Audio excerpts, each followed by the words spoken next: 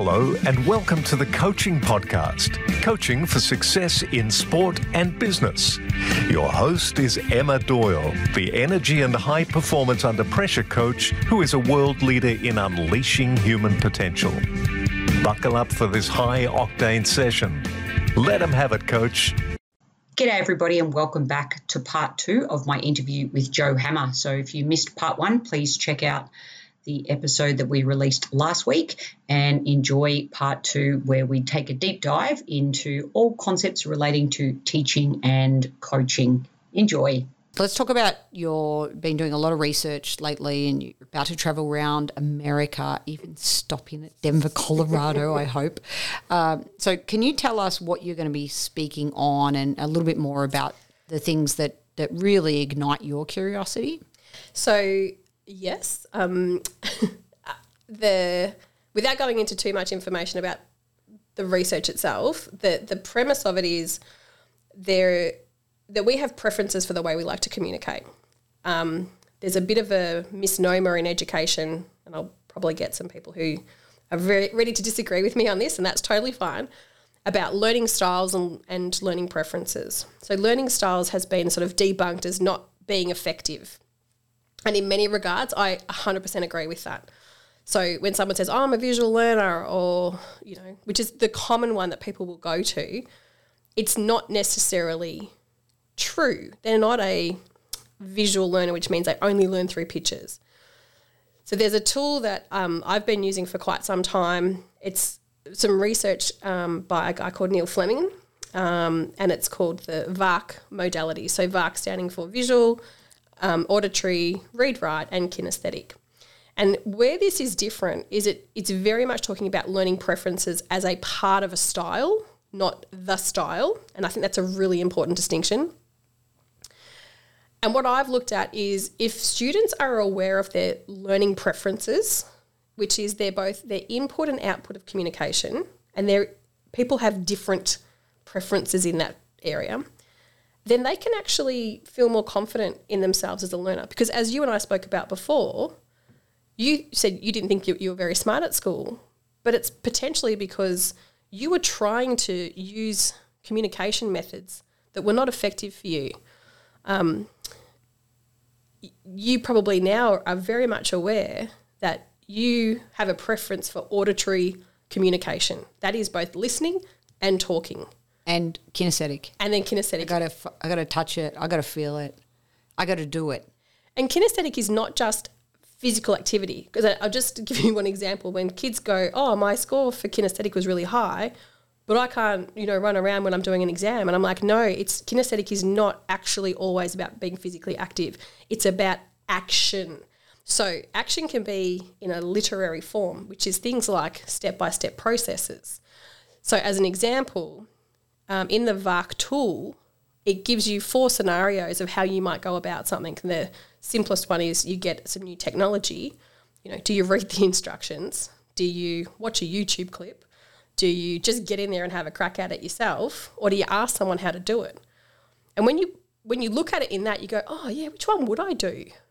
And all of a sudden you kind of go, oh, that makes sense. I don't like reading the instructions because that's not the communication preference that I have. So my research is around helping the students to use this VARK tool, figure out what their learning preferences are. And I want to point out that these are not fixed things either. So VARK does not say you are a visual learner. It's not like a fixed personality that can have different iterations of it.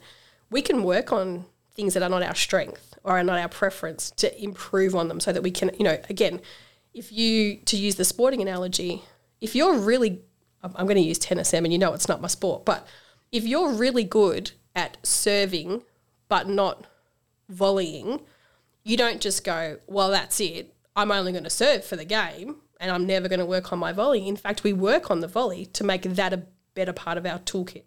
So the same is true in this learning preferences where students who come out as particularly strong in one preference over another, you go, that's great. So that's your comfort zone. When you've got choice in how you learn something, that's what you're going to do. You're going to watch a YouTube clip if you're, visual, or you're going to read a book or instructions or whatever it might be. But then you go, okay, well, let's think about when we might need some of these other tools. And in VUC, they give you a whole list of strategies. It's not one thing. If you're this, you do that. It's really quite broad in saying, well, there's a lot of different ways that this can express itself. And so we keep just going back to that list and going, okay, well, that one didn't work. Let's try something else. So what I love about it is, first of all, knowing a bit more about how you learn. Like one of the units I teach in my Year 10 elective, which is called Chaos Lab, and it's chaos because learning is chaotic, but it also is an acronym for some things. The first unit is called Learning to Learn, which is kind of a bit ironic at Year 10 that we're learning how to learn, but the students are like, oh my God, I never thought of that before, which is music to my ears, of course, and it means I'm actually being effective. But the whole notion is you come away from doing that subject going, actually, I'm in control. It's not the teacher's fault. It's not my parents' fault. It's the choices that I'm making in the way that I go about learning. So we know that highly capable students, whether they're 5 or 15 or 50, they're very aware of how they like to learn, how they like to communicate, and therefore they're very independent in that process. But the majority of people aren't. And of course, young people aren't. They're learning that. That's why they go to school. So being able to explicitly outline for some young people, hey, you know that if this isn't working for you, that there's other strategies that you can do. And it's, in some ways, you know, of course, it's not rocket science, but unless we explicitly sit down to think about it, we can make assumptions and then, you know, we're unhappy, we're struggling. In my class just this morning, we were looking at problem-solving strategies and, you know, they love it, but they're also a bit like, oh, why are you explaining this to us, miss? But at the end, they're like, oh, that actually makes a lot of sense, because we unpack the thinking behind the behaviours. And as soon as you can do that for them, they go, yeah, actually. Like even in my class this morning, I'm really passionate about it. Even in my class this morning, we did this summarising task, and then I said, okay, tell me what your summary statements are. And I was giving them like, nah, that one's not a good summary. And they're like, what? And I said, let's point out why. It's too long, or it's got too many things, or that's irrelevant information. And this pair were furiously then typing. I said, what are you two doing? They're like, well, we're just fixing the other ones. And I'm like, why are you fixing them? Well, because you said, you know, it didn't need this and it had that and we should have this. So now we want to go and change our other statements so that they're actually right. That wasn't the task. The task was, let's think about how we can be more efficient. And these kids are going, okay, I'm listening and I'm making a change. So we haven't done the VUC bit in this class yet, but I see how these kids are responding to things and I'm like, I know how they're going to turn out. That gives me an in to help build that confidence in those students. My whole thing is about building people's confidence in who they are and how they can actually learn more efficiently and have more self-confidence so that learning is fun. Like, you know, you and I are people who love to learn stuff. We have a natural curiosity. So learning is an enjoyable experience, but it's not for a lot of people. So if I can make a small number of students a little bit happier about learning, then who knows what they can go on and do. Oh, and even with you heading over to the States and sharing your message one to many, I think, you know, this is the power of what you're talking about. The one thing I want to pick up on that I think is super interesting for coaches is that when we get hold of this information, and as coaches, the more you can be an expert in modalities and numerous strategies, so that when we teach, we're not just teaching one way or the way that we were taught or the way that works best for us. So everything's about conscious awareness, isn't it? Like you have to bring it first to the surface. Everything starts with awareness. It doesn't matter. You know. And as a coach or a teacher, you have to be objective. Because I'm very passionate about it, every time I do this with a class of students, they're like, oh, Miss, are you doing the test as well? I'm like, yeah, sure, I'll do it. They're curious about what I normally come out as fairly multimodal, but that's because I've been working on this for a long time. You know, that's something that I'm conscious about, making sure that I'm tapping into. And because I'm regularly engaging with students about what's working and what's not working, I'm always just adjusting and adapting and those sorts of things. But I go into all of those classes or any conversation that I have with an objectivity. Like I'm very biased about this is valuable and I think it does have an impact. But I would always say, it doesn't matter to me what your VARC score is. It doesn't matter what your modality is. As a teacher, I should be the chameleon. I should be able to adapt. And I want to be really clear. This is not saying teachers should teach to each individual learning preference. As teachers, we should be differentiating. As teachers, we should be having multimodal learning environments, whether that's across a lesson or across a series of lessons. So please don't misunderstand me in that sense. But as a teacher, your job is to know who's in front of you. You know, AITSL standard number 1 is know your students and how they learn. Well, that means figure out what learning methods work for them. And learning is all about communication. So having that unbiased, objective view of, it doesn't matter to me who's in front of me, except it does matter, because if I know who's in front of me, then I can teach the student in front of me. And also you can tailor it. Here's correct me if I'm wrong, the project or whatever it might be, and then it's about how you specifically help each person to get to completion. Yeah, and sometimes it's as simple as, like, here's the document that outlines the task, and, you know, I will always have colour and imagery on mine because I think that's more engaging. Now, the student who is dominant in that read-write space couldn't care less about it, but they almost don't even see the colour or the image. But the student who is visual or kinesthetic actually needs those things. They need those cues of where's the heading, what does the image tell me, like what's not being said there. But then for the auditory learner, we have a conversation about it. And when I say, who's got questions, you know, or let's throw some questions out there, that tells me who are the auditory kids who need me to come and have an extra conversation with them. So that being open, as you said, to, you know, all the different modalities and then being able to respond to that, that's the secret, you know. Oh, end of the school day. Real life in a school. I'm not even going to edit that bit out. I love it. I love it. So I had a great mentor once that also taught me about the value of when the penny drops as well. Like, he was talking about, you know, the people who learn during the task, the people that learn that, you know, that night after the task, and the people that learn even the next day when you come back. And I think sometimes as coaches, we want to be able to say, and this is one of my idiosyncratic statements that I sometimes, like 1% of the time I'll catch myself saying it, does that make sense? Like, I mean, who's that sentence even for? Yeah. It's like such a gross statement. So I really loved that because it may make sense to this student, this mentor. So, yeah, next time you see them, or in a week's time, or when you've furthered the learning process. So I love that concept as it relates to what you're talking about. So can I just add to that though? Please. I'm guilty of that. And again, one of my vulnerable moments, I had a class a couple of years ago who kept a tally of how often I said it. But again, they shared that with me. So then I was like, oh my goodness, okay, I need to change the language. It's an easy thing that rolls off the tongue. But yeah, 100% right. It has no value if you don't get the feedback. One of the things that I'm much more conscious of, and I use this far more regularly, and I really try to do this, and again, it's reading the room. Because often I'll talk about stuff and I'm like, okay, this is new information. This is not stuff that they've learned before and those sorts of things. So my question is, are you still with me? And I'll do a bit of give me a half hands up if like, I'm kind of with you, miss, but you're pretty close to losing me. No, I'm totally on board with you. Or like no hands up if like you lost me like 4 sentences ago or whatever it might be. And so then I use that as a quick bit of feedback, and then I'll be like, okay, where did I lose you? What's the last thing that made sense to you?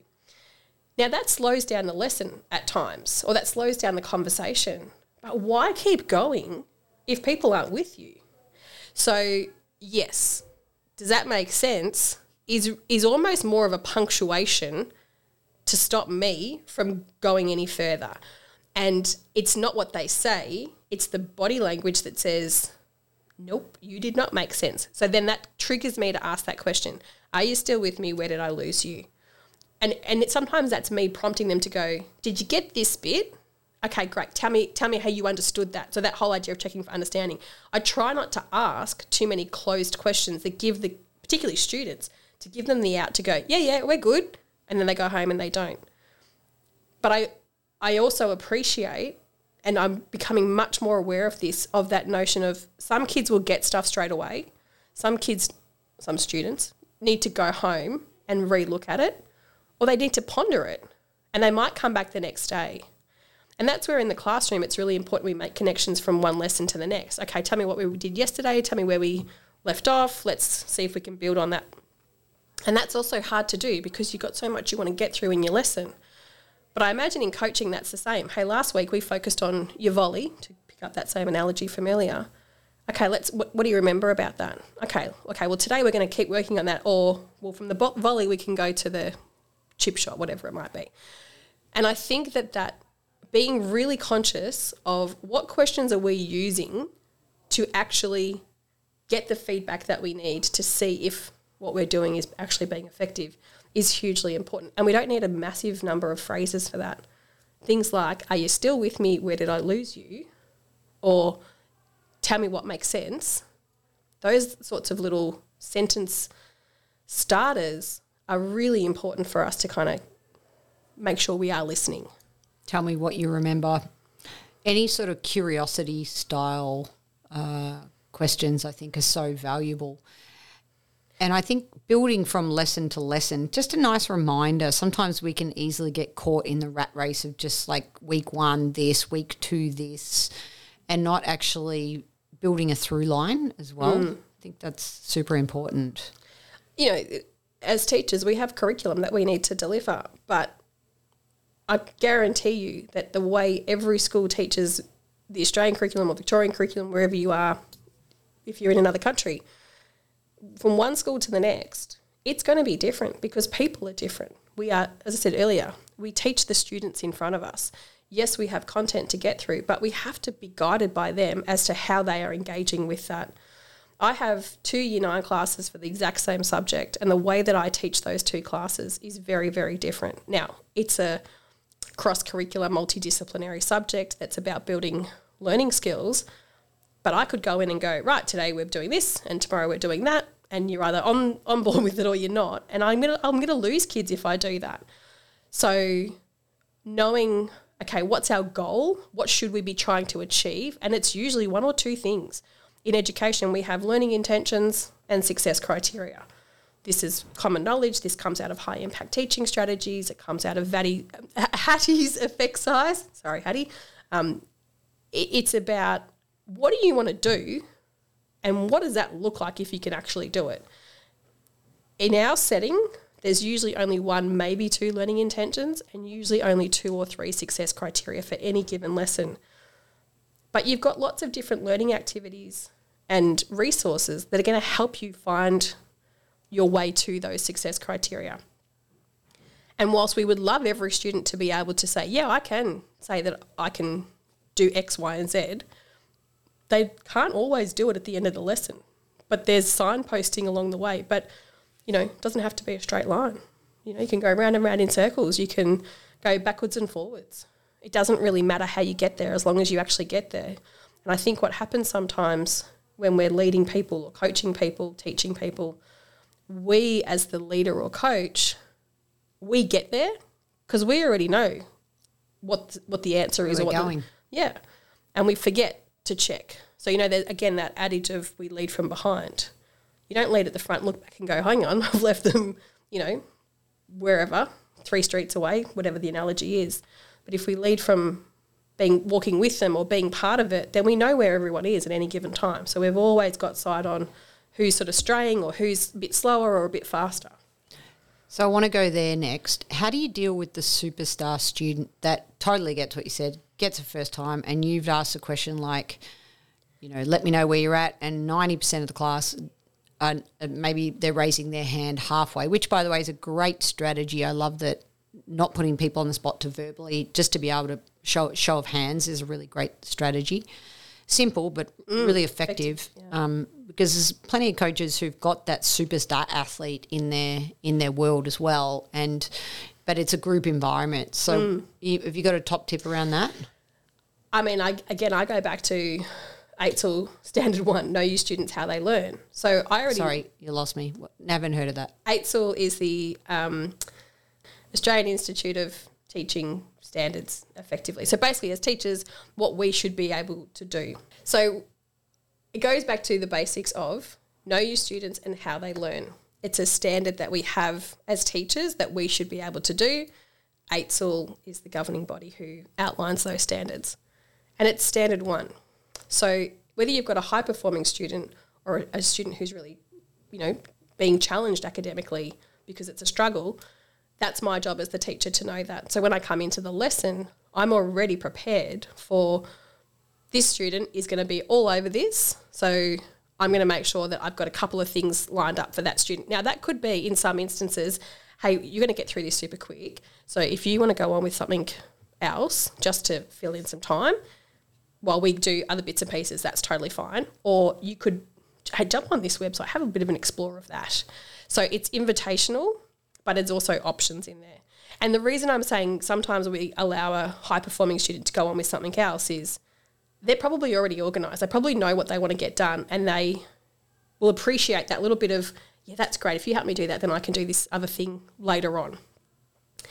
But it also means that they're not a distraction, because sometimes really capable students are bored, and boredom can manifest in lots of different ways, but the extremes are sit there and read a book and don't bother anyone, or annoy your friends, because why not? You've got nothing else to do.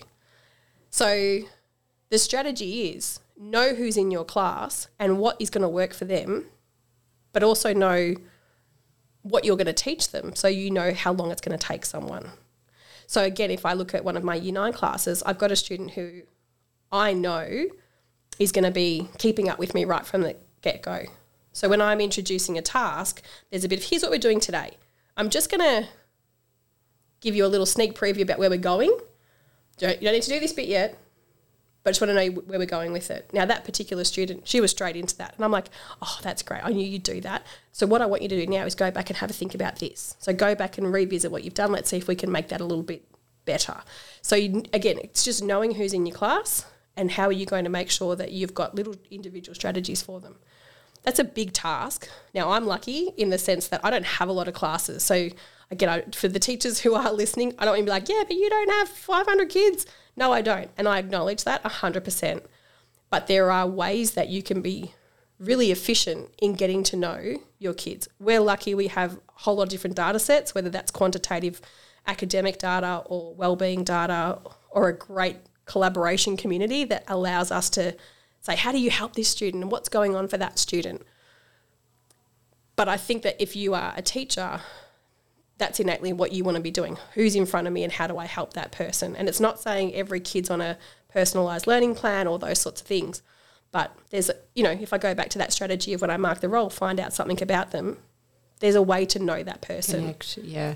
So what's the difference between a teacher and a coach? The simplest answer is there's not a difference.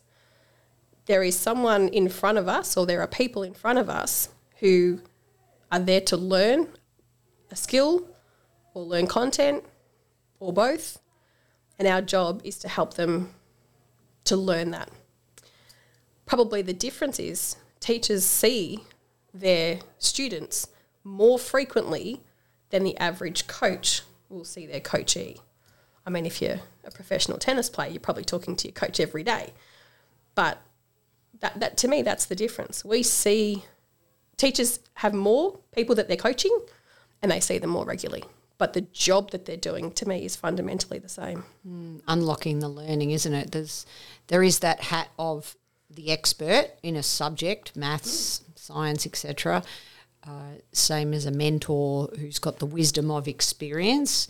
I think it is a beautiful balance of knowing when to wear what hat to unlock the learning. So, but I think, Em, and that's why, getting you to come and talk to our middle leaders and the whole idea of coaching in schools is not that stereotypical sports coach who's out the front going, here's our strategy to play the game, to win the game, whatever it might be.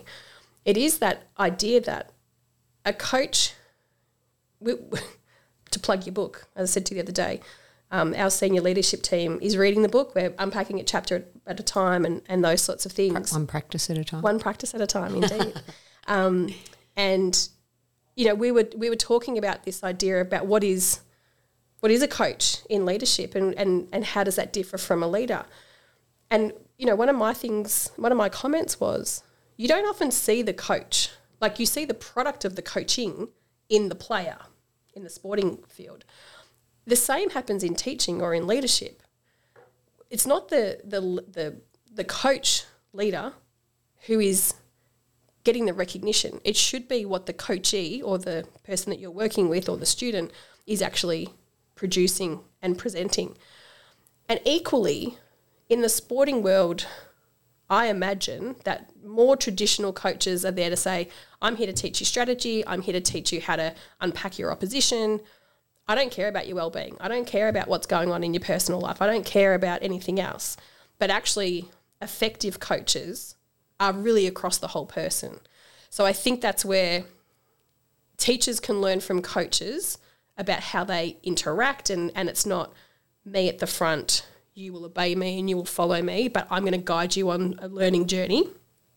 But I think coaches can learn from teachers about coaching the whole person. Do you know what I mean? Totally. So I think that there's a really nice kind of symbiotic relationship between traditional teaching, traditional coaching, where if actually we take the best of both of those things and we end up with this sort of super coach, super teacher, is amazing. And the benefits for the people who that they're working with is only going to be positive. Yeah, and on that note, even today, I think as sports coaches, we don't often think enough about the learning intentions of a lesson. And being really prepared around learning intentions. That's a great thing that sports coaches can learn from teachers. So I love that. All right, as we round up this episode, which is definitely going to have to be 2 parts because I couldn't stop it any earlier. It was way too interesting. Who's been one of your best leaders, role models, leaders, and why? What do you think made them a great leader? I'm going to go back to someone who was one of my bosses not in the teaching world. It's in my food industry career. So fresh out of uni, it's a fun story. I worked for a meat wholesaler, which was a bit random. I never knew this. Yeah, I was going to say, I don't think you even know this. So I did a food science degree. I did an applied science degree, majoring in food and textiles. Got a job in the food industry. It was a meat wholesaler. And the company was run by 3 guys who were butchers turned businessmen. And I got a customer service job, and then kind of worked my way up to sort of different jobs and things like that. But there are 2 people in that company, and I talk about this quite often in terms of people who made me the person that I am in the workplace today. The first one, he was in charge of the production floor. And I'm talking, this was a very big company doing some pretty cool things in terms of packaged meat portions and things like that. When I started, the first 2 weeks was, you don't go and do your job. You're going to go and work with all the other sections in the business. So I was out on in the boning room, which is where they, bring the carcasses in and they're chopping them up. I was out on the packing floor. I was out with the driver, because his philosophy was, you can't be good at your job until you know how your job impacts everybody else. So I'm talking, I was 22 years old, practically the very first lesson I learned in the real world. And I was like, that's actually really good. And that's always stuck with me. So I would hope that people would say that about me, that when I ask people to do things, it's because I understand what they need or what I need and how it all fits together. His other part to that is, don't ask someone to do something that you're not prepared to do yourself. So I have this funny story about him. He wanted a very large number of particular size cuts of meat for a very big client, a very big Melbourne client.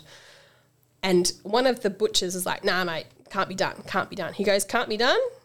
Watch me. And he got out there and he was, chopping up this meat, and he said, how many did I do in this time? Multiply it, get it done. And the butcher was like, okay, yep, all right. I can't argue with that. The other person in that company was the general manager, and he said to me, I'd moved through a couple of different roles, and I was working as part of the sales team, coordinating the team. And I was getting a bit frustrated with some stuff. And he said to me, Joe, I said, yes, Pete. Shout out to Peter Wern. He works at the MCC now. Legend. I will never forget this bit of advice. He said, Joe, there's over 200 people that work in this company and about 8 of us have been to university and even less finished high school. Stop expecting people to come to your level. You're the one who's got the education. You've got to come down to their level. And I was like... Meet them where they're at. Meet them where they're at. And I was like, that's a valid point, Pete, and I can't actually argue with that. So I'm going back now, like this is, 25 years ago, and those 2 bits of information have always stuck with me, and I've brought them into education. Ironically, as a teacher, you work with people at where they're at. But in the workplace, and when we deal with peers and colleagues, that's a really important message. Don't expect everyone to be where you're at. There'll be people who will be higher than you and lower than you, more capable than you, less capable than you. But a good colleague, a good leader, a good peer recognises who's around you and what do they bring to the table. And I always keep those 2 things in my mind. Don't ask people to do things that you're not prepared to do yourself, but also, be the person who adapts, be the one who goes to others. Don't wait for them to come to you. The great connector, Joe Hammer. It has been an honour and a pleasure spending this time with you. You're too kind. I love hanging out. Can't wait to do it in Denver, Colorado. Yes, I'm so excited. Later this year, and I'm so happy that you're able to spread your message one to many around the world. It's such an important... You're making that sound far more fancy than it is, mate. Like it is a conference that's part of a program, and I'm extremely proud and privileged to have been part of it, and I've made some really good connections in that, but... You're inflating it a little bit, I think. So have we met? Step into your greatness. I'm not letting you get away with that. I'm not editing that out either. My job is to... It's true. Allow you to step into the brilliance that you bring to the world, and being around the school, being around the ethos of the school, she who belongs, she who thrives, just that message alone really is what you are living and breathing at this school, and you can only do it. Yes, I agree. You're only one cog in a massive wheel. 100%. And I'm not saying you're the leader of the cog. I'm saying you're a critical part of it. To bring even you're ahead of your time to say that a coaching culture in schools is the way of the future. You and I passionately believe this. We live and breathe it as well, don't we? In the way that we coach and we teach.